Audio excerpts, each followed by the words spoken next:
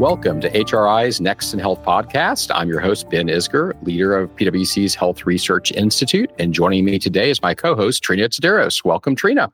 Great to be here, Ben. Well, Trina, we got a few things to talk about today, but I wanted to start with one of my personal passions. As you know, I like to read a lot of novels about zombies. And when it comes to zombies, the way you get away from them is you eventually make your way to Antarctica or some very, very cold climate where they can't get to us. But I'm not sure if that works with viruses. Apparently, they have no bounds. So tell us about a photo you recently saw about Mount Everest. Yeah, I guess if you were to ask me, would I rather have zombies or a pathogen like SARS-CoV-2, I would pick zombies, I think, based on the pathogen's ability to reach every nook and cranny of the globe where humans are. So the Washington Post had a story recently about how the pandemic has reached Everest's base camp. And they published a photo, like you said, of base camp, tons of tents. It's climbing season for Everest. And apparently COVID-19 is up there. And folks are being shuttled down to Kathmandu to receive medical services because they're getting sick. And of course, if you are not normally living at this kind of altitude, you're already a little weakened from having to breathe the thinner air. And so folks are perhaps more vulnerable to poorer outcomes from COVID-19. So there's reports of folks being sent down there and also being sent home, back to their home countries because they're quite ill. Yeah. Wow. So the virus has made its way all the way to Mount Everest. I guess the next question I'd have to ask is around what are the rules? I mean, do they have social distancing rules there as well? How does that work?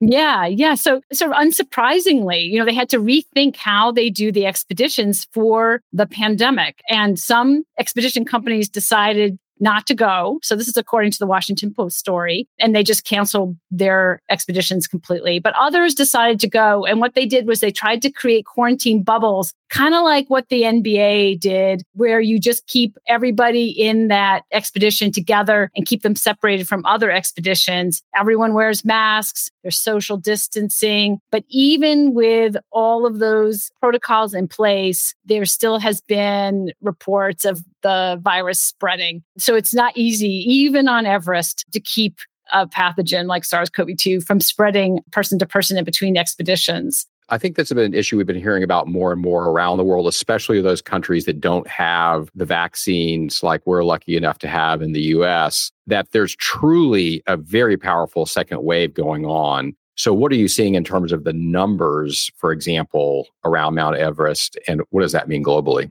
So that's true. I think Nepal is one of the countries that has seen a recent spike in cases. And in fact, starting kind of early May, they've had a real exponential growth in cases. And so it's not that surprising that we're seeing the infection spread all the way up to Everest. It's not surprising at all. Also, just if we look back at previous pandemics, even like if you look back at like 1832, the cholera epidemic in the United States, that reached from Europe to the United States and Canada, and then made its way. It kind of came through New York, East Coast, and then made its way to the South and the West, the very farthest reaches of the West, tiny little farms, tiny little hamlets, barely connected to everyone else. And yet cholera was able to make its way all the way to every single nook and cranny practically. And so it's not that surprising. We're such an interconnected world. Even back in the 19th century, even back in the Middle Ages with the plague, these kinds of infections just spread very easily. And so we see that here with the climbers.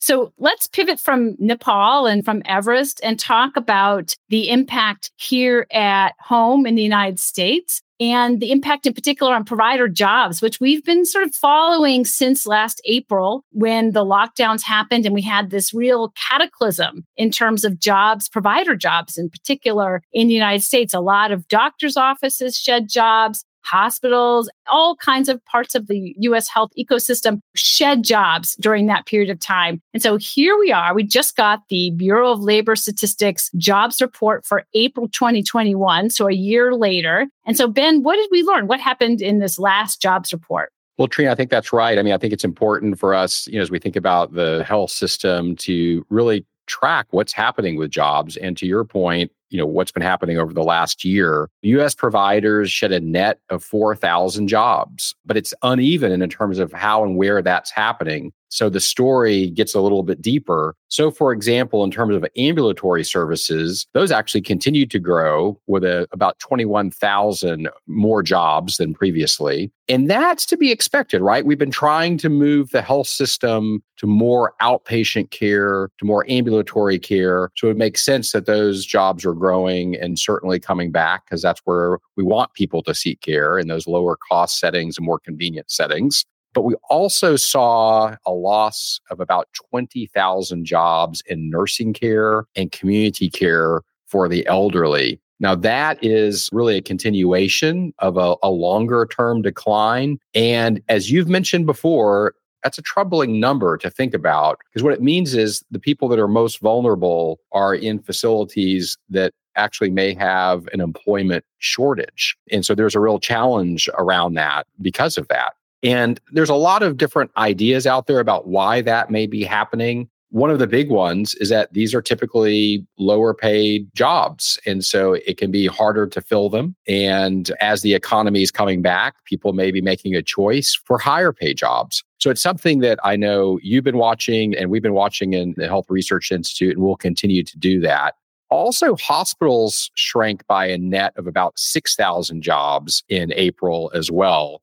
And home health also lost some jobs. That was a little bit surprising to me on the home health side, simply because more care is moving into the home. And that's been a real focus. We have more technology that can allow that to happen. And certainly consumers keep telling us in consumer surveys that they would like to see more of their care happening closer to where they are in their home. The hospital job loss was also interesting to see. One of the things that we're going to be publishing, Trina, as you know, next month will be our Behind the Numbers report. We've got some really interesting numbers in terms of utilization and volume of services in terms of where we are now and what that may mean, especially some interesting numbers around the ER and volumes there not coming back. So that could be some of the connection to some of those hospital jobs. So something we'll definitely keep watching.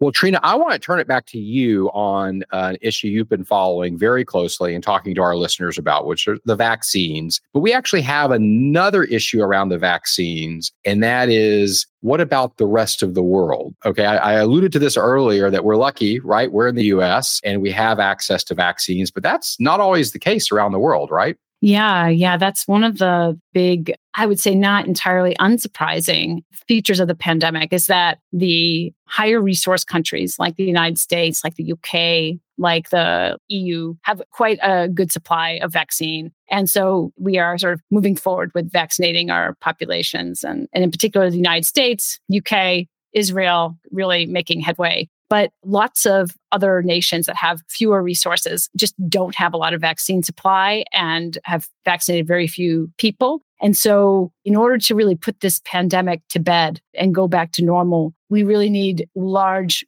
percentages of almost every country's population to be vaccinated. And that is not happening right now. And so there's a lot of talk about how to make that happen. That's exactly what I want to pick up on is how do you make that happen? And I think some of our listeners may not think about that in this way, but vaccines are essentially intellectual property, right? And so now we're seeing this debate about how to vaccinate the rest of the world move into a debate around intellectual property.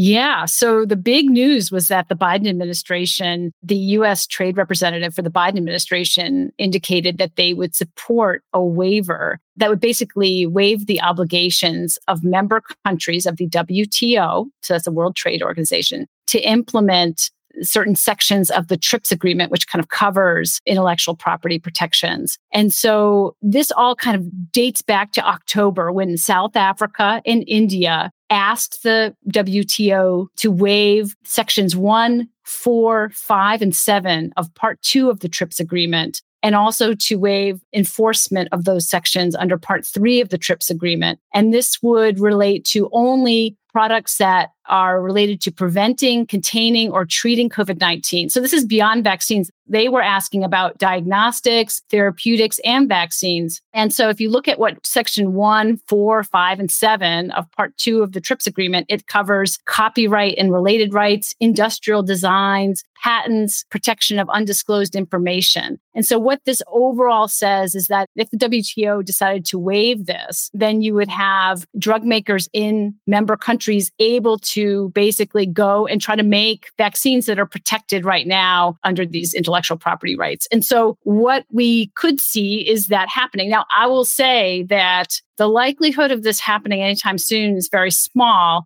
You have to get all member countries to agree. It has to be unanimous to do such a waiver. So you've got 164 countries that are members that have to agree. So you have to have unanimity. And you also have to agree on something. And so the negotiations for an agreement about a waiver could take months and months and months, even if everyone was on board. And so the Director General of the WTO set a December deadline to come up with an agreement. So that just kind of gives you a sense of the timing. Mm-hmm. This is not about starting to make vaccines tomorrow. Beyond that, even if the waiver is able to be made, you really have other rate determining steps in there. So actually, that's what I wanted to ask about, Trina, is about the waiver. And let's just say, pardon the pun here, but let's say we could wave a magic wand and get these waivers immediately. And I know you've already said that there's a long timeline for that, but let's just say that were to happen as a thought experiment. Does that solve the issue? Or are analysts saying, wait a minute, there's something else there that's going to make it a challenge to get these vaccines out? There's a lot that's a challenge. So even if we were able to wave a magic wand, I love your pun, it won't turn on vaccine making overnight in these countries. Manufacturing is a critical barrier. There's no excess mRNA manufacturing capacity in the world. Standing up manufacturing facilities to make the other vaccines is not simple either. Expertise is scarce. The raw ingredients are scarce. The production elements are scarce. Ancillary supplies like glass vials for the vaccines are scarce. In fact, the glass is made from sand, special sand that is scarce. So all of this would have to kind of come together, and this will not happen overnight. Just being able to do it because the intellectual properties have been waived, that is one small step. The rest of it is really difficult. So I think that we're looking at, even if everything kind of comes together and there's a waiver that is negotiated quickly, we're really looking at 2023 or beyond before we'll get any kind of additional vaccines in these countries being made under this waiver, if at all. One of our partners who works on vaccines made the point that there are no generic vaccines. And that's because it's really hard to make vaccines. And so it's not a simple, small molecule kind of product that can be made more easily. It is a difficult, tricky kind of product that is not simple. And so we'll see what happens, but I don't think this is a short-term solution to what is going on now, where different countries are trying to increase the supply. I don't think this will address it in the short term. Well, I think that's a great example of there's often more than meets the eye. And so on the surface, it looks like a simple policy issue, an intellectual property issue regarding policy, but then you quickly get to the science and technology and it gets complicated quick. But speaking of that science and technology, we've been covering the vaccinations in the US. How are we looking right now in terms of doses being administered each day? Yeah, we're down. We're down in the United States. We were up over 3 million doses a day back in April, the sort of beginning-ish of April, climbing. And then we have really fallen down to about, I think, the last I looked, it was around under 2 million a day. And so there's a lot of reasons for this. Supply is not the reason. There's plenty of vaccine available. The reasons are perhaps that we have hit the point where most everyone who wants to get a vaccine has gotten one or has gotten 1 or 2 shots, or that everyone who is able to access the vaccine has, and that those who are left are either hesitant, resistant, or just can't get to a vaccination center easily. Thus, they have not. And so this next push, I think, of the Biden administration and the states and the public health folks is to try to get the hesitant to get vaccinated, to turn the resistant into hesitant, and then get them vaccinated, and then to help people who have a hard time getting vaccinated because they can't get to a place or the hours don't work for them. Maybe perhaps they work several jobs and it's just impossible for them to get to a site easily, to help them get vaccinated by making the vaccines more convenient. So this is that next phase. And we will see, I think, with the addition of 12 to 15-year-olds, another tranche of Americans who can get vaccinated, we might see this sort of swing upward again as parents who are eager to get their kids vaccinated go. But I think this next, sort of phase will be slower going because it involves a lot of long conversations and sort of more custom sort of campaigns to get people to go out and talk about that. Yeah, let's talk about that. So we're in a situation where it is slowing. Actually, this morning I was listening to NPR and they ran a story about a state vaccine center that was providing free beer as an incentive for those to get vaccinated. So it sounds like we're into a time period of we've got to really think about innovation to get those other segments out of hesitancy and into getting vaccinated. And a lot of that might be incentives. Now, there's some data out there from a survey about what people are interested in that would make it more likely for them to get vaccinated. What does that survey tell us? Yeah, the Kaiser Family Foundation did a survey in April, and they asked Americans who had not yet been vaccinated or who did not want to get vaccinated quickly, what would it take, basically, in some ways, to get them vaccinated? And so, interestingly enough, the kind of top incentives were basically either convenience, so making it available at their doctor or wherever they normally go for healthcare. Also, if there were services that were not available to them if they were not vaccinated. So basically, if you couldn't get on an airplane unless you were vaccinated, that would change their mind. If you couldn't go to a big sporting event or a concert unless you were vaccinated, that would change their mind or make them more likely. If you had to be vaccinated to travel overseas, then that would make them more likely. And then the other one was that if there was only one dose necessary, which we know one of the vaccines only requires one dose, that also was a good incentive. Less useful in terms of incentives for the really resistant folks who said, I'm definitely not going to get vaccinated, but pretty good for folks who are kind of in a wait and see mode was if their employer gave them paid time off, or if you were actually paid to get vaccinated. I think that the Kaiser Family Foundation asked about a incentive of $200. If their employer paid them $200 to go get vaccinated, that changed a good number of folks' minds who were in the wait and see category. So there's a real menu of options, and I think it'll work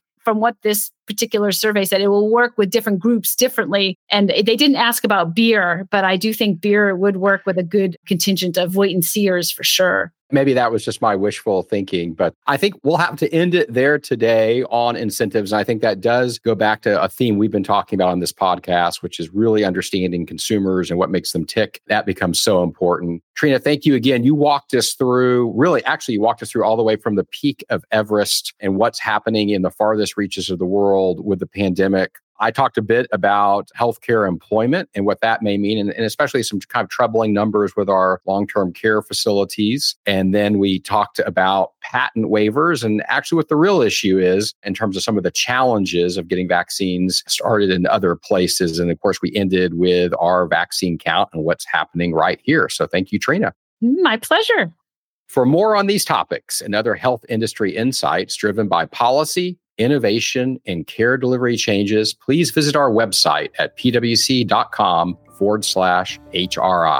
Until next time, this has been Next in Health.